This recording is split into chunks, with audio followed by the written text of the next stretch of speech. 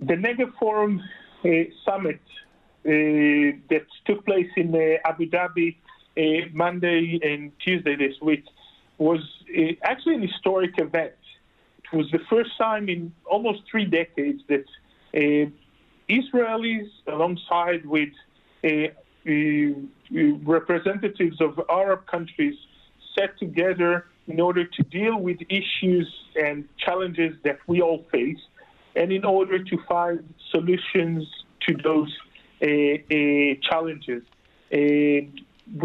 Over 150 people were there in the summit, both in the steering committee and the 6 working groups. And the outcome of this meeting is a list of projects and issues that we want to work on together in order to make the lives of the people in Israel and the people in the Middle East better. So give us some examples of those different subjects where there will be cooperation between the Abraham Accords countries. So the working groups were on the issues of health, regional security, education and tolerance, food and water security, energy and tourism. Each working group presented a few projects and ideas, and the outcome will be presented to the ministers that will have to decide on which project will support and advance together. So it's a bit like the Madrid Peace Conference way back when these multinational forums were set up to concentrate on specific issues. Exactly. That's when I said that's over almost 3 decades. That's exactly what I was referring to. And I don't believe that we had in the last 30 years an event that so many people from so many countries were set together in order to find solutions to problems that we all face, and to basically try to make the lives of our citizens and their citizens better. Was the possibility of bringing more regional states into the Abraham Accords discussed? It's always there, and I think that one of the things that we're looking for is not only is to create the Negev Forum as an open forum that other countries will join in the future, and obviously that the solutions that we find and the project that we'll advance on will help the other countries as well in the Middle East. It's not just for the group of 6, rather it's an idea that will make the entire Middle East better, and in those topics that I mentioned before. Are you confident indeed that other Arab states will join this alliance? We know, of course, that Riyadh is the jewel in the crown.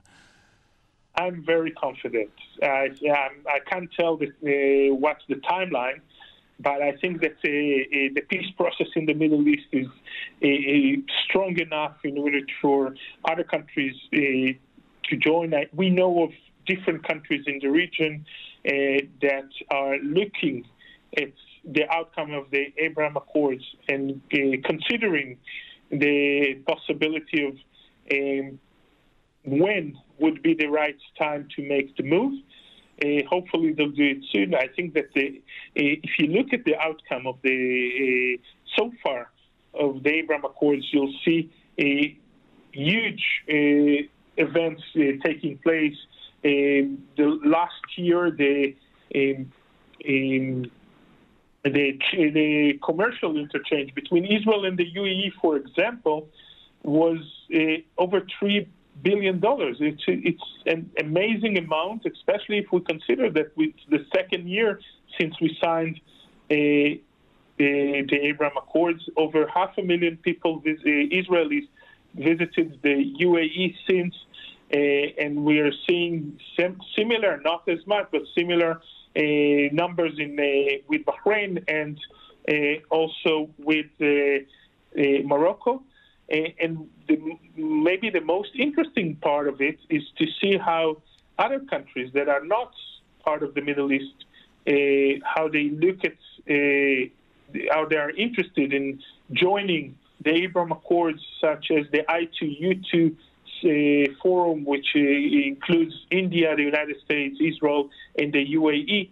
And when you look at those kinds of frameworks, you understand that the Abraham Accords and obviously the Negev Forum could not only change the face of the Middle East, they could actually change the face of the region and bring East closer to West. The Trump administration, of course, was pivotal in the initial push towards the Abraham Accords. Do you think the Biden administration is on board and to a similar extent? Definitely. We've heard from different levels in the Biden administration, including President Biden himself, that they are committed to extend the peace process in the Middle East. And we know the efforts they're taking. And we are very grateful for those efforts in order to make, first of all, the peace between us and the UAE, Bahrain, Morocco wider and deeper, and also to bring other countries and other partners to this the circle of peace. Last week, Israel's new National Security Minister Itamar Ben-Gvir visited the Temple Mount. This was followed within hours by a postponement of the Prime Minister's scheduled trip to United Arab Emirates that was due to have taken place this week. We know that the UAE, when it joined the Abraham Accords, linked this to an end to any plans by Israel to annex any parts of the West Bank. Is it not the case that the policies of this incoming government may hinder expanding the circle of peace? I don't think so. I think that in the meeting we had this week, this issue was not a major issue. There is a political issue and the conflict between Israel and the Palestinians, but the Negev Forum is not another forum to discuss the Israeli-Palestinian conflict.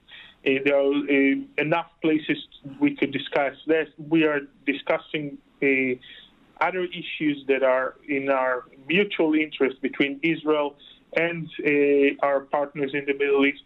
And I think that it could definitely be of interest of other countries to join in such forums.